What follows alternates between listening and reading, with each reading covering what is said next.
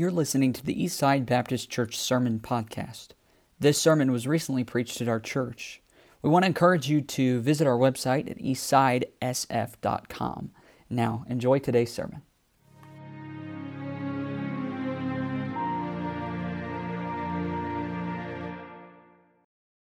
We're back in Genesis this morning. Last week we looked at the account of the narrative, the beginning of the great flood, and we saw how God's judgment on the wicked came, but not without warning.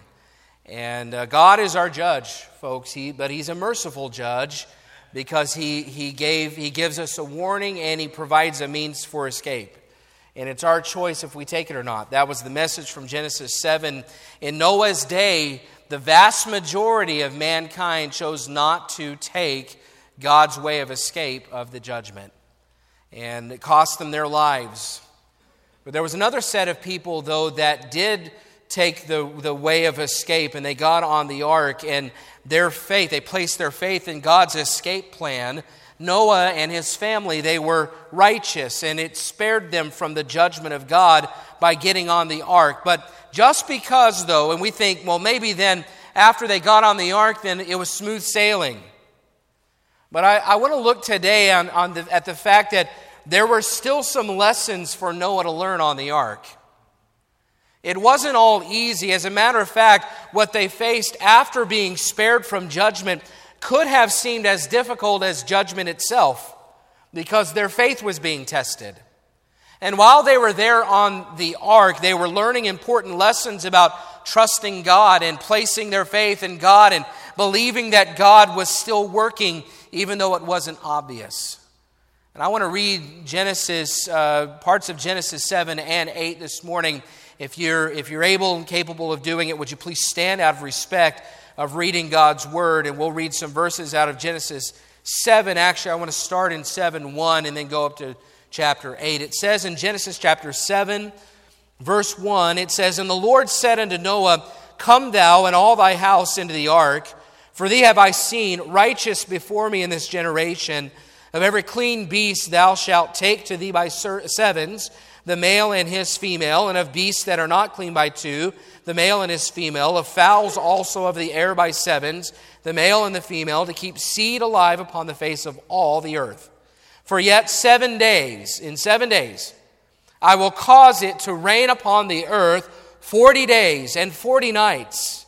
And every living substance that I have made will I destroy from off the face of the earth." That's Noah's instruction. Look down in chapter 8. "And God remembered Noah." Remember, he's been on the ark. "God remembered Noah and every living thing and all the cattle that was with him in the ark. And God made a wind to pass over the earth, and the waters assuaged. The fountains also of the deep and the windows of heaven were stopped, and the rain from heaven was restrained, and the waters returned from off the earth continually. And after the end of the 150 days, the waters were abated. And the ark rested in the 7th month, on the 17th day of the month, upon the mountains of Ararat. And the waters decreased continually until the 10th month. In the 10th month, on the 1st day of the month, were the tops of the mountains seen. And it came to pass at the end of 40 days that Noah opened the window of the ark which he had made, and he sent forth a raven which went forth to and fro until the waters were dried up from off the earth. Also he sent forth a dove from him to see if the waters were abated from off the face of the earth, or face of the ground. But the dove found no rest for the sole of her foot, and she returned unto him into the ark, for the waters were on the face of the whole earth. Then he put forth his hand and took her, and pulled her in unto him into the ark. And he stayed yet other 7 days, and again he sent forth the dove out of the ark, and the dove came into him in the evening, and lo, in her mouth was an olive leaf plucked off.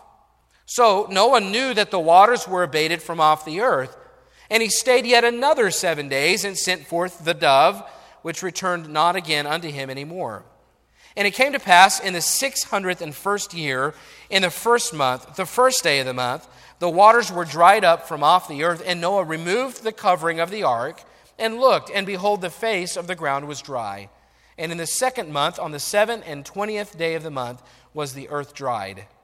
And God spake unto Noah, saying, Go forth of the ark, thou and thy wife and thy sons' wives with thee. Bring forth with thee every living thing that is with thee, of all flesh, both of fowl and of cattle, and of every creeping thing that creepeth upon the earth, that they may breed abundantly in the earth, and be fruitful and multiply upon the earth. And Noah went forth, and his sons and his wife and his sons' wives with him, every beast, every creeping thing, and every fowl, and whatsoever creepeth upon the earth after their kinds went forth out of the ark. And Noah builded an altar unto the Lord, and took of every clean beast and of every clean fowl, and offered burnt offerings on the altar. And the Lord smelled a sweet savor. And the Lord said in his heart, I will not again curse the ground any more for man's sake, for the imagination of man's heart is evil from his youth. Neither will I again smite any more everything living as I have done, while the earth remaineth, seed time and harvest, and cold and heat, and summer and winter, and day and night shall not cease. What we have here is an example of a man choosing to have faith well past when he originally thought he would need it. See, 40 days of judgment turned into over a year on the water. And Noah had to choose to trust that God was still in control, even when his expectations and God's plans didn't line up. I'm titling the message today, After 40-Day Faith. After 40-Day Faith. Let's pray. Father, pray that you bless the reading of your word. Open our minds, illumine the word to us, Lord, we ask in Jesus' name, amen. Thank you. You can be seated. In September of this year, I read a headline and I looked into it, and it seemed accurate, although when I first read it, I thought surely that's not the case. But this headline in September said that over 300,000 industry cruise workers were still stuck at sea due to COVID-19. That's in September, just 2 months ago, folks. Most of them had been on those cruise ships for over 6 months. And my wife and I, we took a cruise once, and it was a great vacation. I'd love to do it again, but 6 months in that condition is not my idea of a good time. So think about that. These cruise workers, they got on their boats, and maybe they spend a few months at a time working, but they're able to get off at ports and things like that. But for 6 months, because of COVID-19, they were stuck on these cruise ships, and it just seems like that would feel like an eternity. Well, now, multiply that by 2. Now we're at 12 months. And now, make the vessel you're on a wooden vessel with thousands of animals and poor ventilation. Are you imagining that now? Well, now you're talking about Noah and his family on the ark in Genesis 8. Just imagine it. I want to read just some of the timeline here so we get an idea of just how long this process was for them. Look at Genesis 7, verse 11. It says, in the 600th year of Noah's life, in the 2nd month, the 17th day of the month, the same day were all the fountains of the great deep broken up, and the windows of heaven were open. That basically means the rain began, and there's not a real direction as to what calendar Moses was referring to when he wrote Genesis. But so we're assuming, as many do, that the calendar is based on Noah's life. And so he says, when it says in the 600th year, we assume that means when Noah was 600 years old. And let's just say that Noah was born on January 1st, and his birthday is January 1st, so he turns 600 on January 1st. Well, in February, specifically on February 17th, the 2nd month, the 17th day, that's when the rain came and the floods came up. So in Noah's 600th year, 2nd month, 17th day, that's when the flood began. Look at verse 12, 7:12. It says, and the rain was upon the earth 40 days and 40 nights.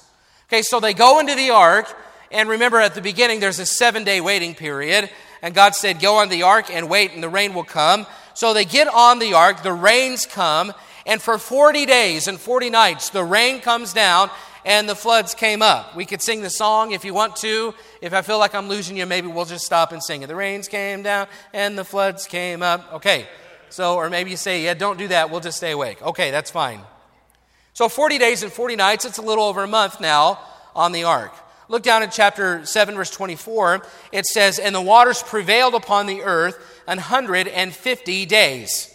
Look down in chapter 8, verse 3. And the waters returned from off the earth continually, and after the end of the 150 days, the waters were abated. So the waters, for 40 days and 40 nights, there was really no sign of retreat. And I don't even know if there was so much a sign of retreat after 150 days necessarily. We just know that after 150 days, the waters began to retreat. And if my math is correct, that's about 5 months, 150 days. The language here, when it says that it was assuaged or it started to continually abate, there was a point that the waters went from rough and chaotic to calm. After the initial chaos of the flood, everything seemed to stop and stand still after a number of months. Look at chapter 8, verse 4. It says, and the ark rested in the 7th month, on the 17th day of the month, upon the mountains of Ararat. So this is 5 months after the rains came down and the floods came up.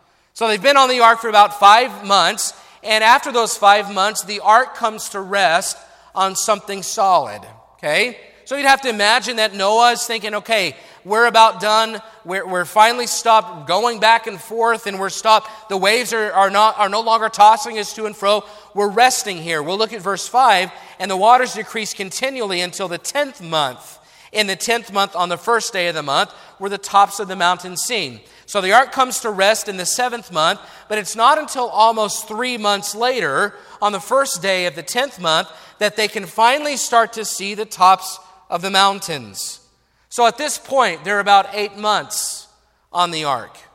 Verses 6 through 12, and I'm not going to recount these necessarily, but these tell the story of Noah taking a raven and opening the window and sending a raven forth. And then he takes a dove and sends a dove forth. At first, the dove comes back and finds no rest. The second time the dove goes out and comes back, he's got an olive leaf. By the way, you always kind of see these pictures of a dove with an olive branch. The Bible says an olive leaf. I don't know if that matters to you, but I just thought, in my mind, I've always pictured a twig or a branch, but it just says a leaf. So it comes back, and that's a sign the waters are abating. The third time the dove leaves, and the dove doesn't come back. That process takes another couple months. We get down to verse 13. Look at 8:13. And it came to pass in the 601st year, in the first month, the first day of the month, the waters were dried up from off the earth. And Noah removes the covering from the ark. So now we're in Noah's 601st year. If his birthday is January 1st, just for our calendar's sake, they went into the ark his 600th year, February 17th. Well, now we're in his 601st year. It's January 1st, we'll say, of the following year, and they're still on the ark. Now, it does say the waters were dry. Noah removes the covering. He sees dry ground. And then look down in verse 14. In the second month, on the 7th and 20th day of the month, was the earth dried, and God spake unto Noah, and that's when he said, go forth from the ark. So, we started, if for instance, on February 17th of Noah's 600th year. Now we're in Noah's 601st year. It's a year later. It's the second month, verse 14, the 27th day of the month. So if he went into the ark, and again, we're just speculating, if he went into the ark on February 17th of 1 year, it wasn't until February 27th of the next year that Noah and his family were finally able to leave the ark. So consider this. Noah and his family got in the ark on 1 year. Over a year later, they're getting off, and it may not seem like a huge deal to you and I. Because, hey, at least they were saved from the flood. But I want to remind you of something very important that we can't miss in Genesis 7, chapter 4. Look back at it. Genesis chapter 7, verse 4, he says, for yet 7 days, or in 7 days, and I will cause it to rain upon the earth. You give me the time frame. How much? 40 days and 40 nights. Think about it. Noah was told that judgment would be 40 days and 40 nights. When Noah first entered the ark, he prepared, I think probably in his mind, he's preparing for 40 days. And yet the time frame goes much longer than 40 days. See, sometimes we tend to choose our level of faith, and I'm just going to get right into it here, so hope you're ready. Sometimes we tend to choose our level of faith based on our expectations of God. See, we think 40 days, I can do that. 40 days, if God will do things that way, I'll trust Him. 40 days. So we end up placing limitations on our faith or conditions on God based on our expectations. And when God tells Noah 40 days and 40 nights for judgment, if it was me, I'd be thinking, okay, I can do anything for 40 days. That's just a little over a month, but I think we can survive that. But what do you think was going through Noah's mind 340 days later? See, I know what I might have been thinking. I might have been thinking something like, God must have forgotten about me. This isn't what I signed up for.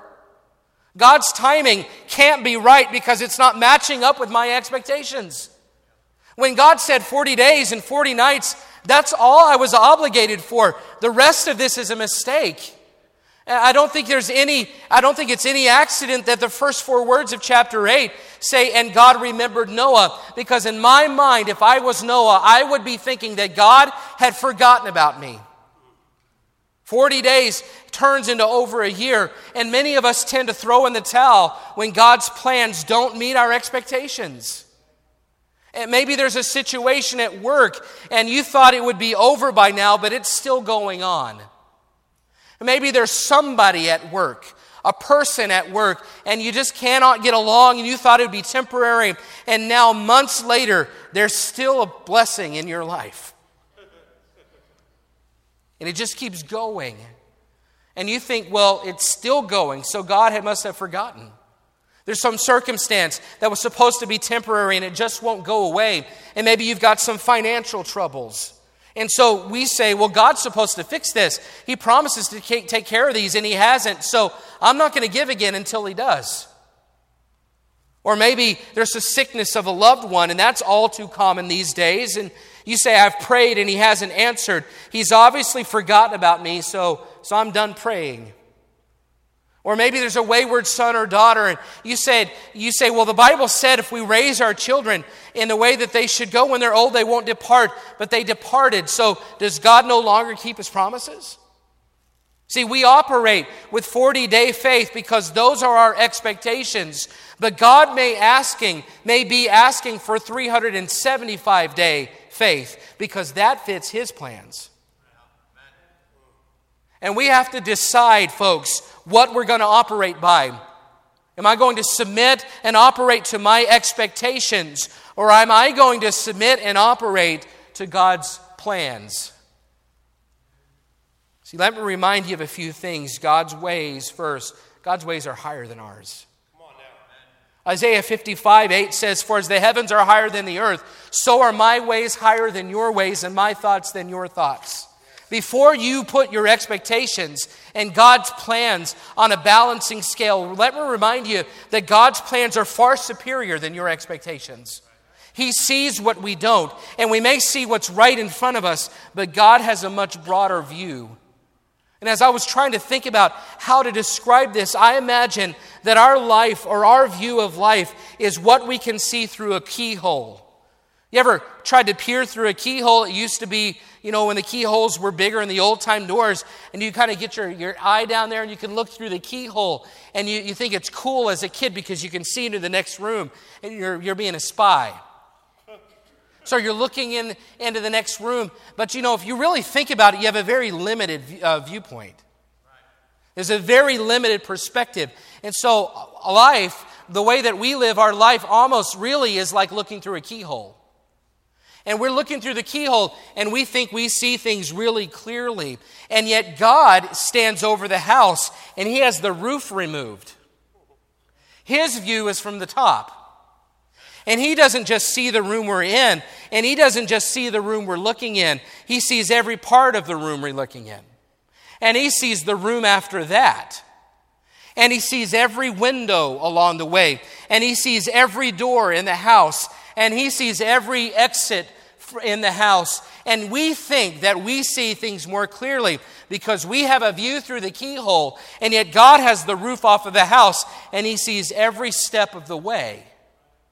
He sees every room. He sees every obstacle. See, we might be looking, we see through the keyhole, and we think, well, I see clearly. I know exactly what should happen. But you can't even see what's right there in front of the door. It may be an obstacle that you wish you would have avoided. And we sometimes tend to think that our view through the keyhole is superior than God's view from the top. Not only are his ways higher than ours, but folks, we have to remember he always desires to do what's best for his children. Jeremiah 29 says, "For I know the thoughts that I think toward you, saith the Lord, thoughts of peace and not of evil, to give you an expected end." God's not looking to trip you up and make you miserable. What may seem like the best way forward for you as you peer through the keyhole may actually be a pitfall. It may actually be a trap that you don't see. God wants the best for us, and he hasn't left us to ourselves. But sometimes God puts us in a position where we need after 40-day faith. When our plans fail and our expectations are disappointed, when it all falls apart, we must choose to continue to trust that God has not forgotten us. He remembers. He sees. And he has a better plan. Listen, the entire account begins with those 4 unmistakable words, "And God remembered Noah." This doesn't imply that Noah had slipped from God's mind. No, God wasn't on the golf course and he gets an alert on his phone and suddenly remembers, oh yeah, Noah on the ark. That's not the way it works. The language there is implying that when it came time for God's plan to begin moving forward again to fulfill his expected end, then he started moving it forward again. It wasn't that God forgot Noah. Isn't that Noah was not on God's mind. It just wasn't time. And Noah had to remember that God remembers. And God has a plan. And God's plans are better than my expectations. And I wish that was the outline. It's not, but I think it's good. God remembers, and God has a plan, and God's plans are better than my expectations. And sometimes when life isn't going your way and things are not going the way you want them to, you have to stop and remember that God remembers you. Amen. That's good. And God has a plan. Amen. And God's plans are better than your expectations. That's good. So just have after 40-day faith. Because he's doing something. He's still working. He still cares about you. And we tend to view any gap between our expectations and God's plans as a disappointment. We say, well, this was my expectation, but this was God's plan. But we have to believe that God's plans are never disappointments. Rather, they are opportunities for God to do greater work in our lives than we expected. Because of that, there will be times when we must simply choose to exercise after 40-day faith.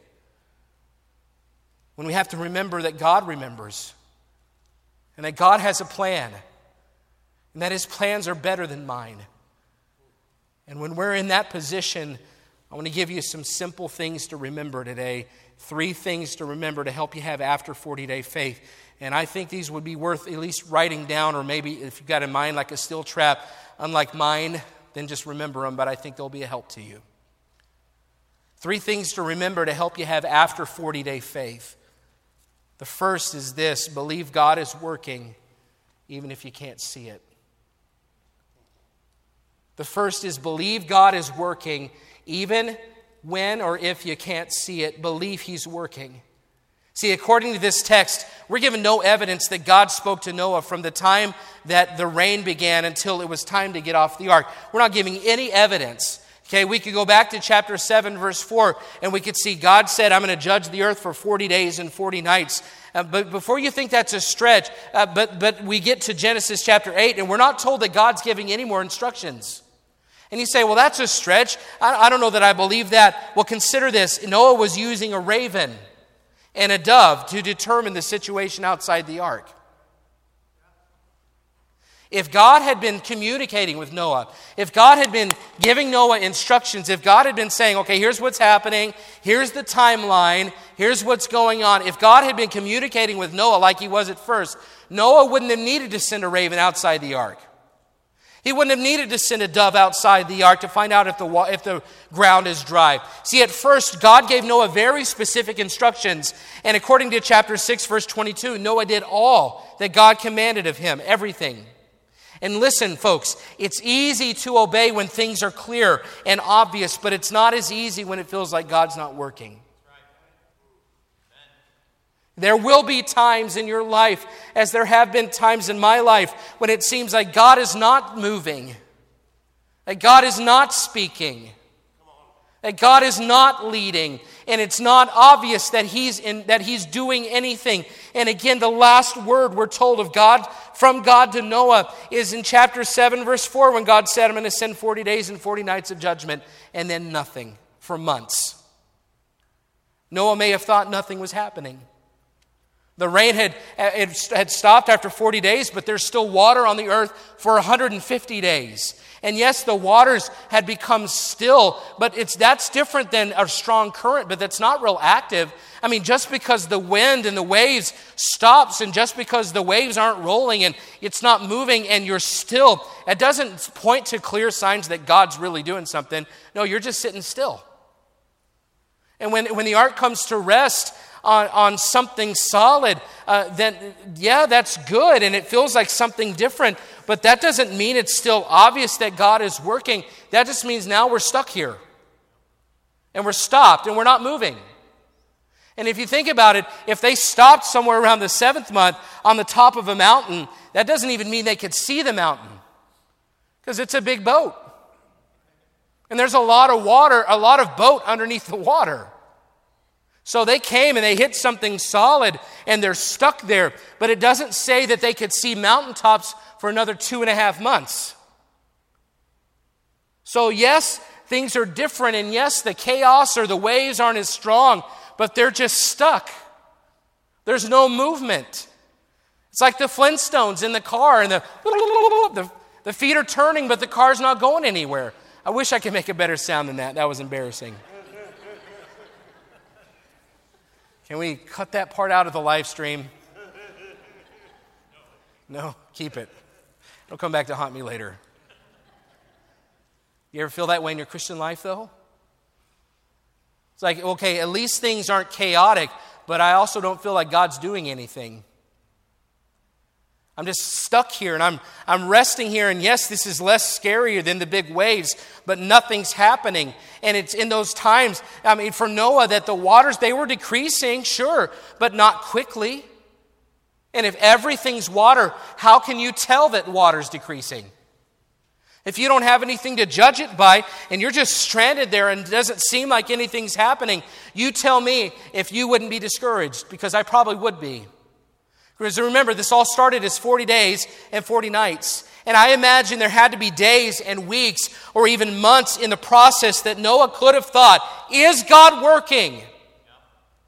Has God forgotten about me? See, when it's not obvious, we might tend to assume that God has forgotten. But folks, I'm here to tell you that's not true at all. That the water was retreating. It may not have been obvious to Noah, but the water was moving. God was just working behind the scenes, which is the way that He often does.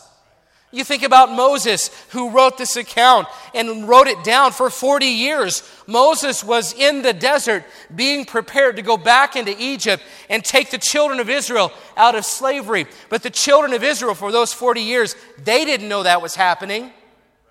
And their cry went up to heaven, and they were essentially saying, where is our deliverer? Has God forgotten about us? I think about the Jews in the New Testament.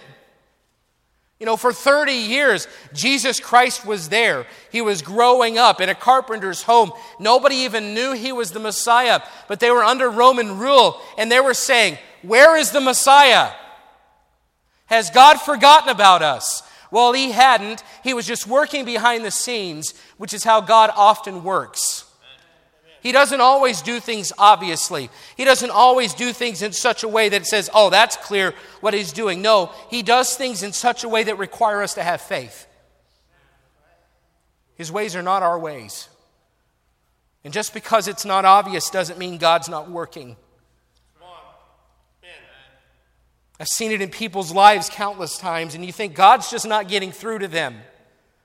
And their heart is hardened, and they're not coming back, and they just don't want anything to do with God, but you don't realize the circumstances in their lives that they're not telling you about, and suddenly someday they come walking back through the doors, and you realize, hey, God doesn't do things my way, but that's okay because he works behind the scenes. See, listen, he has enough interest in your life that he's doing something right now. Don't throw in the towel before he's done working. You might miss out on what he wants to do. Which leads to the second thought to have after 40-day faith. The first is believe God's working even if you can't see it. And number two, take steps as if God will keep his promises. Take steps as if God will keep his promises. You say, well, what does that mean? Well, what did Noah do during the silent period? They rested, they're sitting on the mountain, nothing seems to be happening. They finally see mountaintops, but what does Noah do? No, in verse 6, look what it says. It came to pass at the end of 40 days that Noah opened the window. See, Noah opened a window and he sent out a raven. In other words, even though Noah didn't have confirmation from the Lord himself, he believed God's promise that he and his family would be preserved. He knew God was still working. He knew that it might be behind the scenes and it's not obvious, but God is doing something. In chapter 6, God had told Noah he would establish his covenant with Noah. See, Noah knew that to mean God would use Noah to preserve his people on the ark, and through those people that God would eventually then produce the promised Messiah in Genesis 3. That's the covenant. But you realize, God never gave Noah instructions after the flood.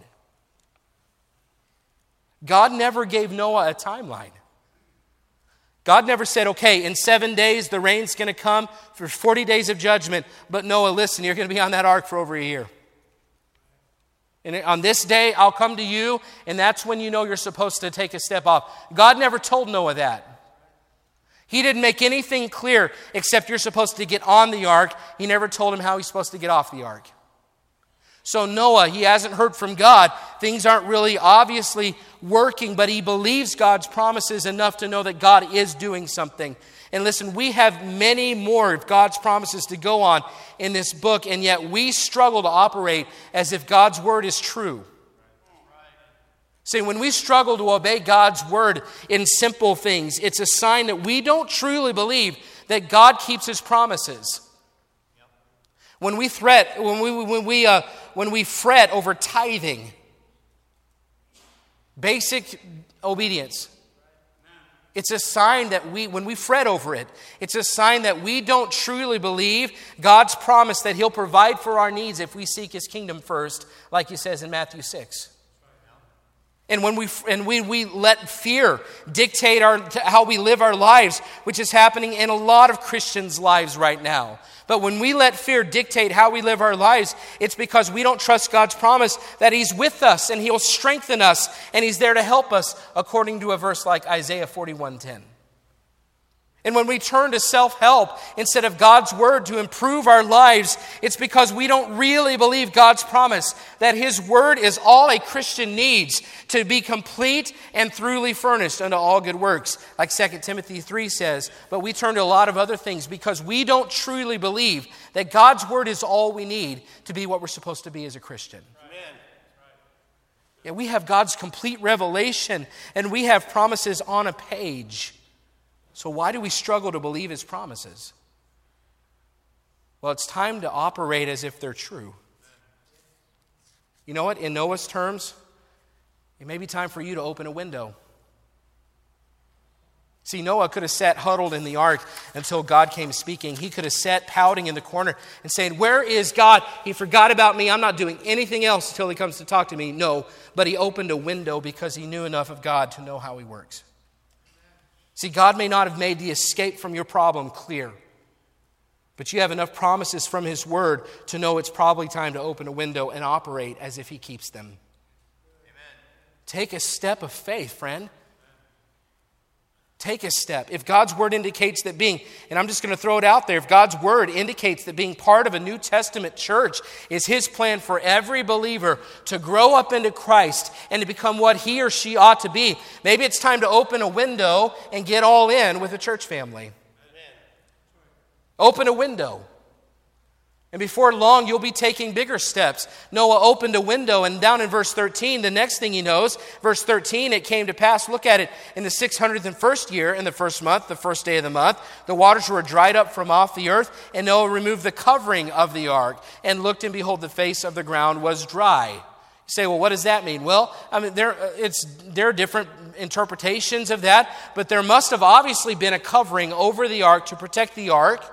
You say, well, that's a big boat. How would they make a covering that big? Well, they had 120 years, okay? So it could have been a pretty big covering. So there's a covering. Noah starts, I knew I was going to do that. Noah opens a window at first. Well, now he's ready to take another step, so he removes the covering. You know what he's saying is that, God, I know the rain is done. I know you're about to do something different. You're about to make a change. So he took a bigger step.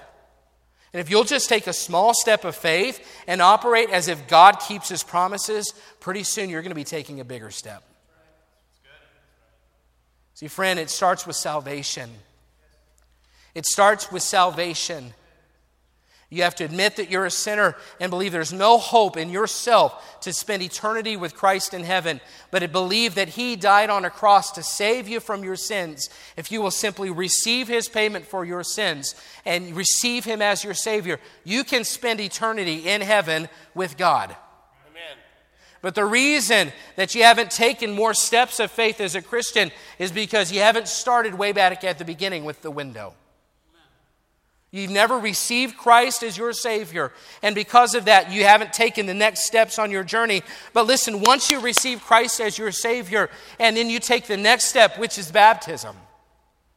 Every Christian that gets saved ought to get into the baptistry because it's a step of obedience. It lets other people know what's happened to us on the inside. I'm saved, and it also identifies you with a local church body, which in our case would be Eastside Baptist Church. So salvation is the window, but baptism is the next step. And after that, it's discipleship, where you grow and you start becoming more like Jesus Christ. And then you find a place to serve in a local New Testament church body. And then after you've served for a while, then you might even find yourself in a leadership position, helping other people along like that. And you're reaching out and you're telling people about Christ. And you're winning folks to Christ and discipling them. And then you find yourself in a position where you're making a difference and you're investing in other people's lives. But if you'd have never started back here, where you just opened the window to start the process, you'll never end up over there where you're making a difference in people's lives. It starts with opening a window, and it's time for somebody in this room today to say, I want to take a step of faith. I don't know if God's working. It's kind of hard to tell, but I do believe he'll keep his promises. And so I'm going to open a window, and I'm just going to see what he does next. It all starts with the courage to open a window. And a month and a half later, and we're not going to look into all of it, Noah and his family are walking off the ark. Noah believed God was working even when he couldn't see it. He opened a window and he was willing to take steps as if God keeps his promises. And the next thing you know, him and his family and all the animals, they're walking off the ark onto dry ground again. It's a new start. And it all started with an open window. Finally, after believing God was at work and operating on his promises, Noah shows us the most important factor in after 40-day faith. And that is this: make your relationship with God your priority. Believe God's working even though it's not obvious. Operate as if he keeps his promises, and just stay close. Make your relationship with God your priority. Look at the culmination of Noah after his 40-day faith. Look at verse 20, chapter 8, verse 20. After they get off the ark, what's the first thing Noah does? It says, and Noah builded an altar unto the Lord. Verse 21, and the Lord smelt that a sweet savor, and the Lord said in his heart, I'll not again curse the ground anymore for man's sake. Listen, Noah's decision to prioritize his relationship with God is a sign that he never lost his faith. The first thing he did, folks, the first thing he did coming off the ark was worship. And this sweet act of worship and closeness with God, it was something Noah would have never enjoyed had he stopped believing and stopped obeying somewhere along the way. See, when we believe and we obey God, there are no words to describe the sweetness of the relationship enjoyed afterwards. Amen. You know, there was plenty of work to do. There's plenty of work to do coming off the ark. I mean, the animals were scattering, and I don't know, where are they going? I mean, what are they going to do? Where are they going to live? What's going to happen? But Noah knew God came first. And that sweet act moved God to make another promise, to not curse the earth again like he had, and he was going to send seasons as a way to remind us that he's faithful. There's a lot we could look at there, but our lesson is this: the most important priority you have is how close you are to God. The best way to ensure that you have after 40-day faith is to stay as close to God as possible. It's amazing how many people dismiss their relationship with God in the toughest seasons. I can't tell you how many times I've talked to somebody who's going through something difficult, and I asked them, how's your walk with the Lord? And they said, well, it just got so hard, I just gave up on that. The last thing you should do in a tough season is withdraw from God. The last thing that you can afford to do in a difficult time of your life is take a step back from your closeness to God. It's the worst decision you can make. The most obvious proof of after 40-day faith is how close you are to God. Don't give God 40 days and say, that's it, I'm out. You didn't do what I expected. I know it's hard. I know it's difficult. I know there are seasons of life that you think are just not going to end. But I beg you, don't withdraw, draw near. Amen. Don't back up, look up. When you don't have answers, how much sense does it make to pull back from the one who has the answers? You want sweet fellowship even when you don't have answers? Build an altar. Get close to God. Worship the Lord. Get in God's Word. Take time in prayer. Get into a prayer closet. If you have to, take a day off work and go to the mountains, wherever there's mountains around here. Go find a spot where there's nobody else in a cornfield. And just you and that pheasant just have sweet fellowship. The last thing you should do when things are difficult is withdraw. Listen, it should be your first priority, your closeness to God. Yet it's amazing how many Christians let other things come in between their walk with God. They sleep in. I'm guilty of it too sometimes. And so for the day, they don't spend any time with God. And you never know what ark you're going to find yourself on any given day. You need God. Things get hard and they stop coming to church. The time in their life when they need to be closer to God than they've ever been because it's a difficult season, and suddenly you don't see Him anymore. And the Bible sits on the shelf or on the dashboard of their car and collects dust or gets just wrinkly in the sun. And when somebody needed God more than anything, they backed off. Listen, let me tell you this. You may think when things are hard that God doesn't care and He doesn't want a relationship with you anyway, but that's not true. The sweetest fellowship you'll ever have is during the toughest times you'll ever face. The sweetest fellowship you'll ever have is during the toughest times you'll ever face. And I'm just telling you, yesterday I was sitting around the table with the Halverson family. And there's 6 grown children and their spouses all around the table. And you know what? There was some emotion, but most of it, you know what it was? It was joy. Just thinking about the memories, thinking about the kind of man that Kurt Halverson was. Because he was a good, godly Christian man, he had children all around that table who had nothing. They didn't have regrets. Their memories were joyful and happy. And they were thankful that God had given them a dad like Kurt Halverson. And it's in the hardest times that sometimes we enjoy the sweetest fellowship. It was just an example to me yesterday. When the world would be suffering, somebody without Christ would be at a total loss and probably have nothing to say, wouldn't even be able to gather their emotions. Here's a group of people who know that their dad is in heaven. And the fellowship they enjoyed during the tough time was as sweet as anything I've seen. Listen, when your expectations and God's plans don't line up, the three things you need to do is you need to believe God and open a window and build an altar. That's after 40-day faith. And you say, well, when will it end? Well, I don't know. For some people, it never ends. I was thinking about the Apostle Paul this morning. He had a thorn in the flesh, and he asked God to take it away. And God said, no, I'm going to let you have it through the rest of your life, because by having this thorn in the flesh, it makes you depend on me every day for my sufficiency and my grace. I can't make promises that God will ever make the difficulty in your life end, but I can tell you He'll be everything you need Him to be while you're on the ark. The only promise we have that when our faith can come to an end is when we see Christ and our faith becomes sight. And if that's how far it goes, folks, even if we never leave the boat, the object of our faith is able to sustain us through the deepest of waters. We must simply believe He's working when it's not obvious.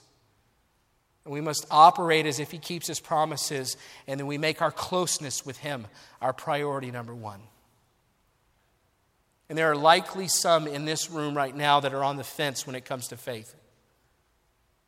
And your life expectations and God's plans couldn't be further apart. And what started out as 40-day faith has turned into weeks or months or even years.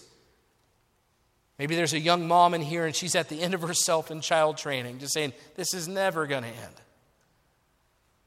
Maybe it's a person in your life you just can't handle and they're not going anywhere. Or it's a sin in your life and it's obviously not going away without a fight. And listen, in whatever your trouble is, whatever your situation, you can respond by saying, get me off the boat. Or you can say, this isn't what I would have chosen. But God, you obviously have a bigger plan. So Father, I believe you're working. And I'll operate as if your promises are true. And I will draw as close as I can to you, because I need you right now more than I've ever needed you. Amen. My plans aren't perfect, but yours are. My understanding is limited, Father, but yours is not. And my way is never best, but yours always is. Friend, view your time on the boat as God's perfect plan to turn you into what He wants you to be. He's trying to take you from someone who's only capable of 40-day faith and transform you into someone capable of 340-day faith. Amen. Or 40-month faith. Or 40-year faith. Or lifelong faith. And what you thought you were capable of here, if you'll just believe God and operate on His promises and stay as close as possible, what you started out as a 40-day faith kind of person. By the end of it, you will have lived your life with lifelong faith because you let Him continue to work and you didn't say, get me out of here. When Noah walked off the boat, you have to believe his faith in God had never been stronger. After 40-day faith is possible, but it's not likely if you stop believing God is working, or if you stop operating as if He'll keep His promises, or if you withdraw instead of drawing near. But if you will follow Noah's example, you'll find this to be true. Some of the sweetest times with God are found after the hardest times on the boat. Some of the sweetest fellowship, some of the most meaningful grace, some of the most genuine communion and the strongest relationship and the best closeness, the most lasting faith. Not just 40-day faith. I mean, well after 40-day faith.